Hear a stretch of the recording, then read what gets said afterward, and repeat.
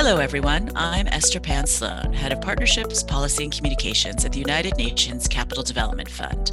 Welcome to Season 2 of Capital Musings, UNCDF's podcast, where we are focusing on fresh ideas and new innovations that serve our mandate to make finance work for the poor in the world's least developed countries. You can find our Capital Musings podcast on Apple, Spotify, or our website, www.uncdf.org. Today, we're very happy to be speaking with Ashish Patel, partner of Aavishkaar Capital, a Nairobi-based private equity fund focusing on financing early-stage enterprises in East Africa. Ashish, thanks for joining us today. Thank you, Esther. It's a pleasure to be on. Please tell us about yourself. Where did you grow up? What did you study? And what led you to impact investing? My background's African, so I'm third generation Indian African, as they call us here. Born and brought up in a sleepy town called Mombasa on the eastern coast of Kenya. I spent most of my childhood here. At the age of 16, left for England, where I did my higher education, graduated from London School of Economics in pure economics and accounting, and then qualified as a chartered accountant with PricewaterhouseCoopers in London. I then went on to join Intel Capital, which I led for best part of 12 years, running their investment and strategic investment program and M&A and strategy all across Europe, Middle East, and Africa. Following which I spent a year and a half in Prague doing a startup by the name of AVG, which we eventually listed on NASDAQ. I met my wife in England. We were there for a good part of 25 years before I decided to return back to Kenya with Aureus Capital, which was one of the, I can call it granddaddies of impact investing, which started its life in the early 90s, investing all across Eastern Africa, Southern and Western Africa. Eventually, we were acquired by Abraj, who I was with until 2019. And then I took a little time off. It's when I did a little bit of a tour in India and was introduced to the entire concept of impact investing, having been kindly invited by Aavishkaar, Vineet, and having spent a good part of a month just looking at what they did in India. And that's got me excited into impact investment, which is what I came back to Kenya with. And when you went overseas to England and worked there in Europe for so long, did you always intend to come back to East Africa? Not at all, actually. As I said, I was there 25 years. I have a home. I had two lovely kids there. The idea never crossed my mind to come back to Africa. It wasn't until, as I mentioned, that I joined Aureus Capital and the opportunity turned up, which makes you think, why not? So having just spent time in Europe, Western Europe, Eastern Europe, I used to spend a lot of time in Russia as well, doing a lot of high-tech investing, that I felt, why not Africa and why not Kenya, which is where obviously my foundations are from. And having had some good friends and family here, it attracted me. 10 years on, I'm still here. So I guess this is home now. And Aavishkaar is focused on East Africa, but has a strong link to India. So please tell us about the structure. So Aavishkaar is a very interesting organization, which is over 20 years old. Those in India know it extremely well, that those who are in the true impact space know Aavishkaar extremely well. It was a business that was founded by a gentleman, a lovely guy by the name of Vineet Rai, who was a forester and then saw the need for capital to enable essentially grassroots coming up of, as we put it in our firm, the other 3 billion. And in the case of India, it was the other 700 million people, where we saw that, or we noted very quickly that entrepreneurship is not a privilege of the Western world or the rich world, but it's actually something that's inbuilt and inbred into many people, but most of them lacked the financial resources to be able to take an idea and convert it into a business.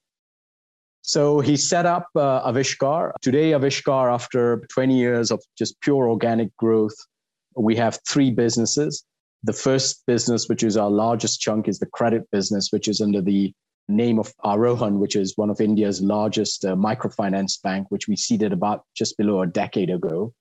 That's got a lending book now, primarily to women. Over 95% of the loans are to women and giving them less than $200, really to do very simple businesses like either sewing or buying the materials, or in some instances, education for their children, which is then paid off to us in a very meaningful way over time.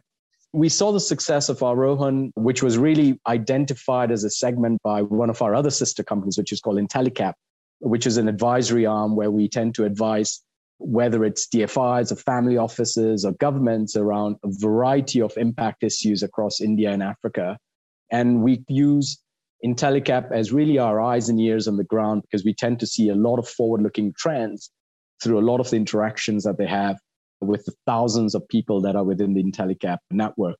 One of them, which is extremely successful for us, is a event called Sankalp, which is now Africa's largest entrepreneur roadshow, where young businesses can come and interact with financiers, advisors, DFIs, or institutions like yourself, Esther. So it's just an ecosystem build-up.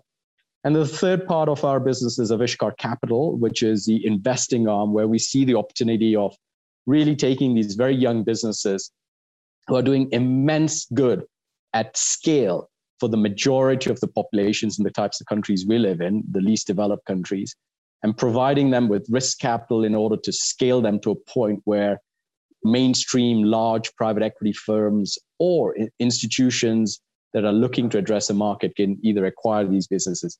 For us, the technical jargon that we tend to use is the missing middle. These are institutions or people that have excellent ideas, are scaling well, but effectively need risk capital to be able to take them to the next level. So these are the three businesses that Aavishkaar Capital have. And then we have a very strong governance across these businesses led by a board that's made up of independent members, and our shareholders include the likes of Triodos Bank, Shell Foundation, and also FMO out of Holland. So we've got an institutional shareholding base and a very institutionalized governance system as well. And it's great to hear about some of these actors, which we know are in the impact ecosystem. I've had conversations with recent guests on the podcast about how there are so many actors in this ecosystem, but often they don't connect.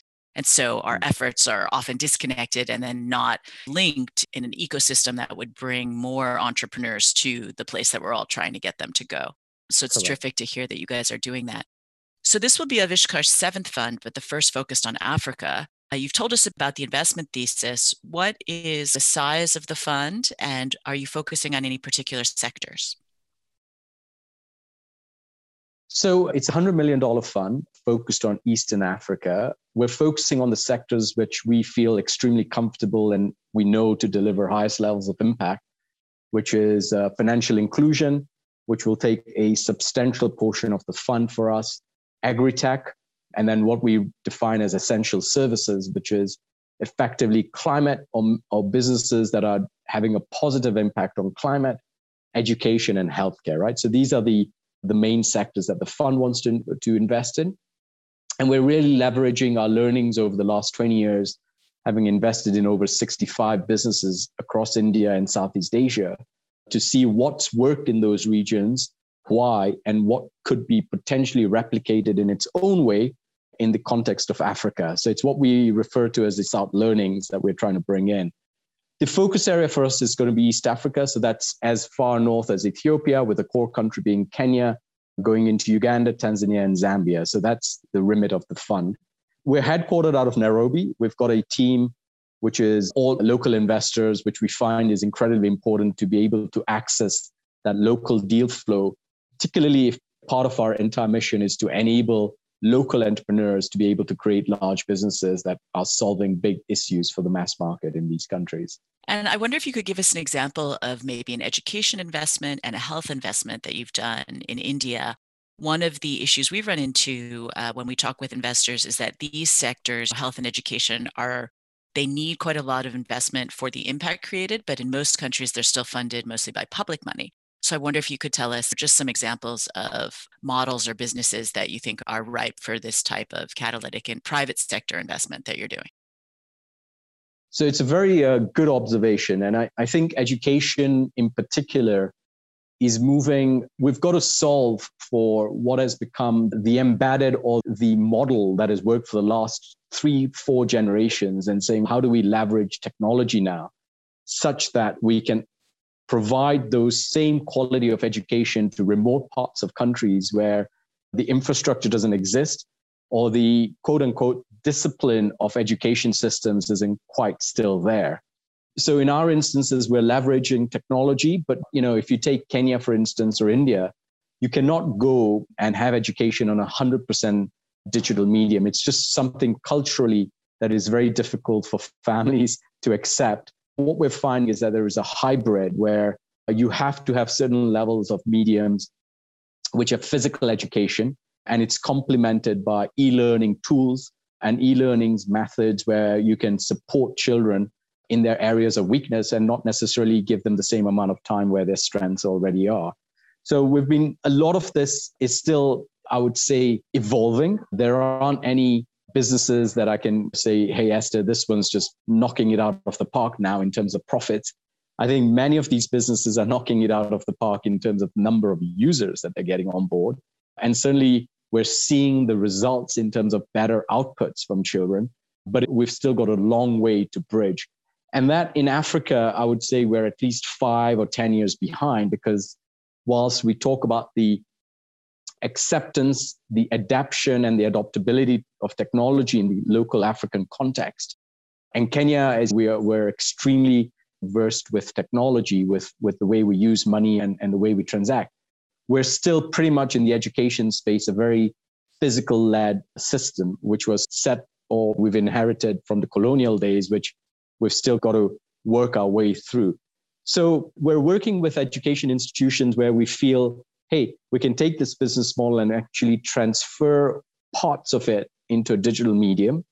But we're finding there are many hurdles that we've got to solve for, from simple things like cost of bandwidth, to the availability of bandwidth, to the availability of PCs, to basic availability of electricity. So it's not just something that fits everybody. The same is true for the healthcare sector. But in the healthcare sector, we're seeing a faster rate of innovations, particularly after COVID hit, where there's a lot more of telemedicine that's coming on board. There's a lot more of disruption that's happening in the physical healthcare space, where the cost reductions allow treatment to be extended to the poorer at a much more cost-effective way, but the quality of the healthcare is essentially there. So there are methods in the healthcare sector which allow you to strip costs out to be able to deliver same quality of services using technology for one, and telemedicine as a way to do some level of remote medical care as well. So both these industries are vibrant in Asia, India, and in Kenya. We would say that there is a lead time, 5-7 years between the two. And we've just got to be very much aware of the local nuances before we say this worked in the US, has to work in India, will work in Africa. So I think that's the key difference. That's fascinating to hear, Ashish, because I'd say here in the United States, we've seen similar advances in telemedicine and educational learning through digital means during the pandemic, but it doesn't always work. And I know even in my children's school, we had a real struggle with the distance learning, because for small kids, it's very hard to learn on the computer. And there are all sorts of challenges there. So good luck working those out. One of the reasons that you're bringing Avishkar to East Africa is because you have learned so many lessons from India. And the South cooperation that you're talking about is, of course, very important in the UN system, taking lessons from one developing country and bringing them to another. I wonder if you could tell us some of the similarities of working in these markets, kind of East Asia, Southeast Asia, where you guys have learned your lessons, some of the similarities to the African context and some of the key differences. Sure. And just indulge me a little bit. I'll give you a little bit of my 3-4 weeks in India that I spent with Vineet and the team whilst I was just touring some of the companies that we've invested in there. And it was that eureka moment, I would say, where I noted that I've been to India many times, obviously with my heritage, but never from the context of understanding how the economy works. This was very much of a business diligence trip rather than a social trip. And what you realize is that there are immense number of similarities to the East from Africa relative to the West. Some of them being the heavy dependency on agriculture. India and most of Africa, many parts of Africa, are exceptionally dependent on the output of agriculture. And you can see the GDP grow or drop based on rainfall patterns as opposed to the fundamental economics of the country. You will also note that in India, just like in Africa, it is a small scale farming. So it's a typical farming is less than 5 acres, if not less than 1 acre. And as time progresses, the acreage is dropped through inheritance, or the how as farmlands get passed on to the children. And therefore, the productivity of these countries on a per acre basis are significantly less than the West, where we've had a tendency to have large scale farming, high levels of automation, exactly what we don't have in India, nor in Africa. So that was one. The second is, I would say, the similarities between the haves and the have-nots is just as desperate as one another. So the haves in India have a lot, they don't have much. We saw the same trends in Africa, particularly in certain parts of Africa. And therefore, we felt that there is a massive market of the underserved population with large problems that need to be fixed and resolved that we could address. And then the priorities of people, right? So the average Kenyan today, other than food and housing, the number one priority for a family would be education. And that's something that also resonates in India. The need for high quality healthcare also resonated in India. The need and the understanding of climate issues, very well understood in Kenya. For they may not say it with the sophisticated words that you and I may use, but they can understand weather patterns are changing, droughts are coming. They can see the change affecting them from a day to day. So there were many similarities, which informed a lot of the strategy for the fund that we've set up. In terms of the differences, there are some very obvious differences, right? India is a single 1.3 billion people market with an economy over $2.5 trillion, quite large. Whereas Africa, whilst we talk about Africa as a singular country, it's actually made up of quite a few different countries with very different cultures. And therefore, your ability to do business in Kenya does not necessarily mean you can move into Tanzania or Uganda, which is in the same part of the world, because of cultural differences, political differences, and complete different tax regions. So therefore, the market size is much smaller.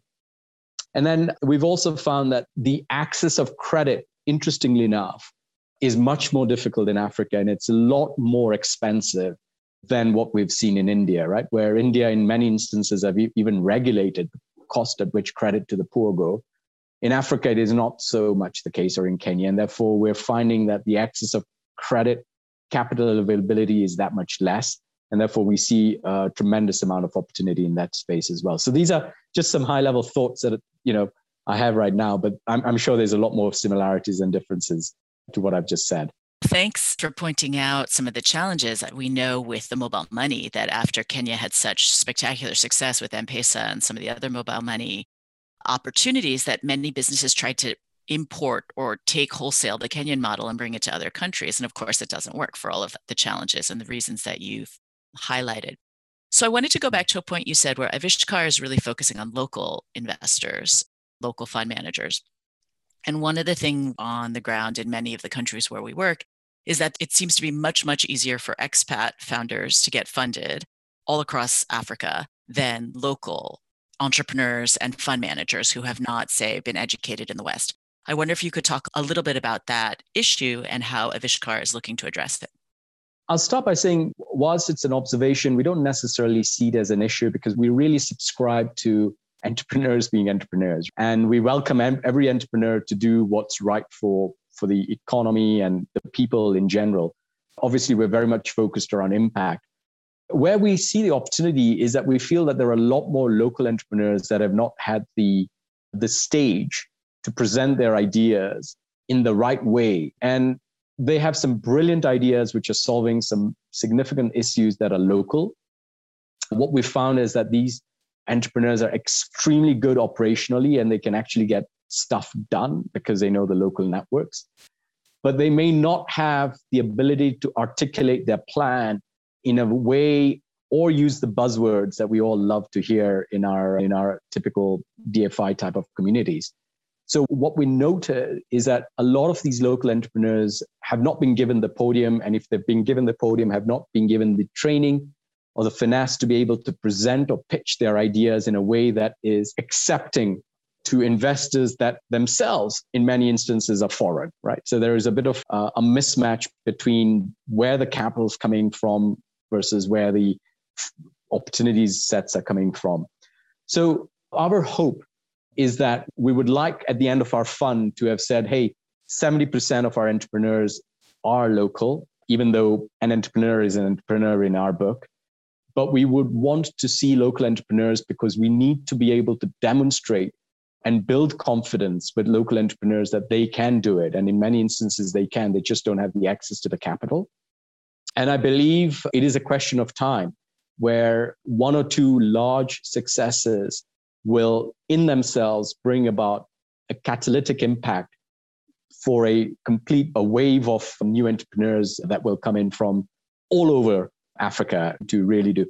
And we're beginning to see some of this, right? In Nigeria, particularly in the West African context, you're seeing a lot of local entrepreneurs coming up with solid business plans.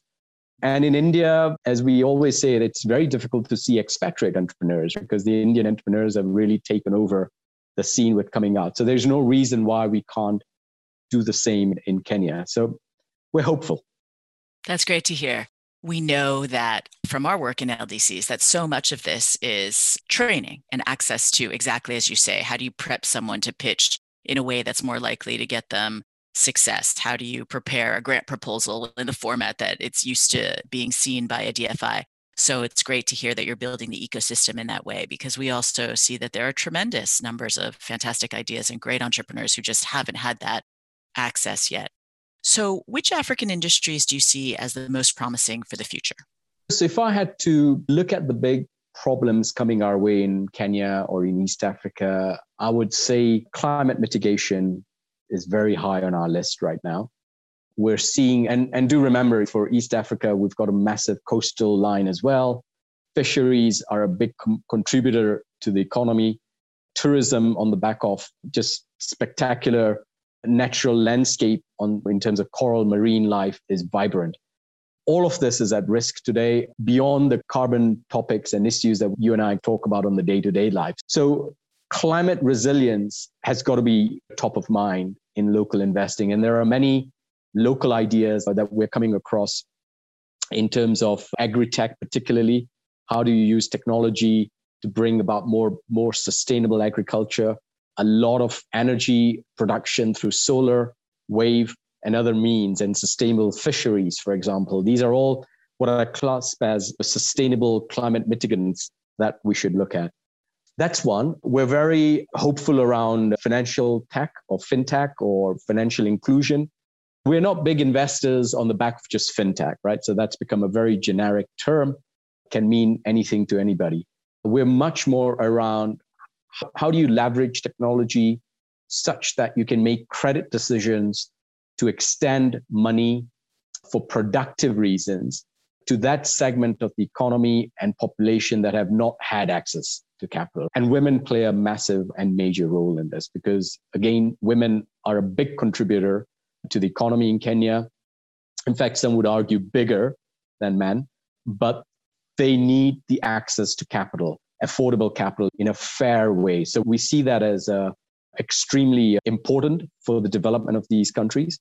And then the other big area for us is agri-tech, just mentioned before, not just from a climate resilience perspective, but also the productivity perspective.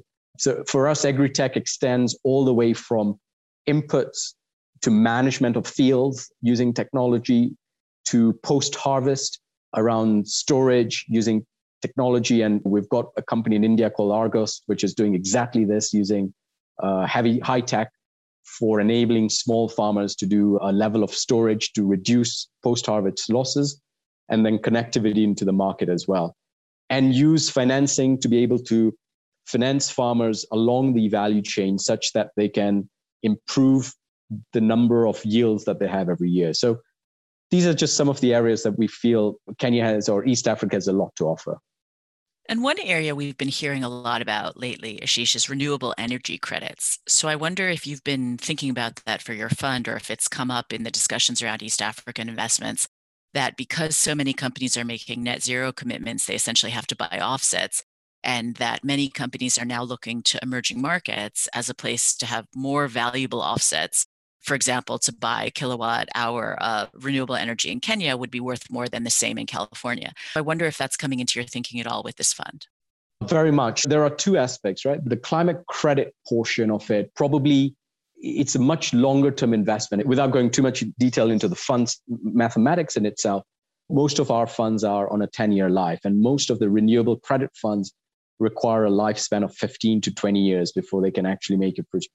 However, we can complement that extremely well. So there are certain areas around, for example, off-grid energy, where you can provide or do business models that provide energy to the households in an economic way that fits my core fund.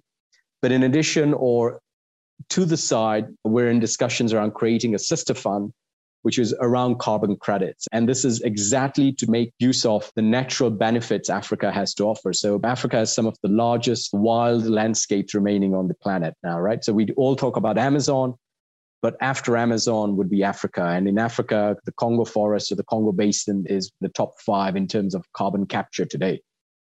But there aren't enough schemes that make it worthwhile for these forests to be sustainable without some form of monetization, without killing them all off. And therefore, we see big opportunities to preserve natural habitats by using carbon schemes, which can then be brought to be commercialized with whether it's pharmaceutical companies or energy companies, which need large offsets to make themselves carbon neutral by whenever they've mandated themselves to do. We see a big opportunity. I think it's just a structuring issue around which fund is the appropriate vehicle to do, simply because that's the way investors work. Exactly. It's great to hear that you're seeing the promise there as well, because for least developed countries who are our clients, this is an area of great growth for them. So there's a lot of interest in it. So Ashish, as we wrap up, what one thing would you do if you could to increase the flow of finance to entrepreneurs in emerging markets? That's a very interesting question. There are many things one could do. The one aspect to help is to have more private sector capital come in. There's a role for UNCDF, there is a role for DFIs, there's a role for private sector. And the end game is that unless private sector comes in at scale, the problem in itself that we are trying to solve for is too large for, with due respect, just the institutions like UN or DFIs to be able to do. And therefore, if we can change or educate the private sector around the perception of risk in Africa, that would be the single most catalytic event for us, because we are generally seen in Kenya as an exceptionally high risk opportunity. But the reality is, when you're on the ground, is that what may appear as a risk to you sitting in New York or Washington is actually not a risk when you're on the ground, because of the different mitigants that you have on the ground. And therefore, I think ways to reduce the perceived risks in these markets would in itself be a major catalytic event for private sector participation, which would be yet again another massive catalytic impact on entrepreneurship on the continent. And would you say education about the risks is effective, or are you talking about de-risking finance coming in? Both. I think you need to start with the de-risking of finance to come in, which demonstrates success, which leads to education, which leads to capital coming in, right? Nobody wants to educate themselves if they haven't seen the proof points of money in the first instance, right? So I think to entice people to come to educate themselves, you've got to demonstrate some success. And that's where I think that sort of financing is very important. Thank you so much, Ashish, for being with us today and sharing your insights about the market. Thank you. And thanks also to our audience for tuning into UNCDF's podcast, Capital Musings. Once again, you can find us on Apple, Spotify, and our website, www.uncdf.org.